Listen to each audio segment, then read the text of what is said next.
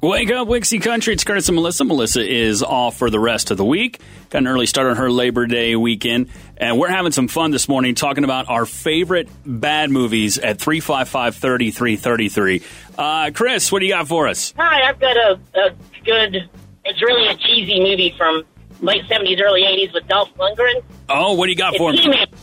He-Man! He-Man, Masters of the Universe. Yes, I love He-Man. Oh, I love He-Man. Love everything about He-Man. Yeah. What now? Tell me, do you have a favorite scene in He-Man, or what is it about it you love so much? It's so cheesy, and they try to go along with what the cartoons, but... Oh, yeah. Yeah. It's kind of over-the-top acting. Oh, my goodness. It sure was, and I was obsessed with it. I had all the little action figures when I was a kid and all that. Oh, good call on He-Man.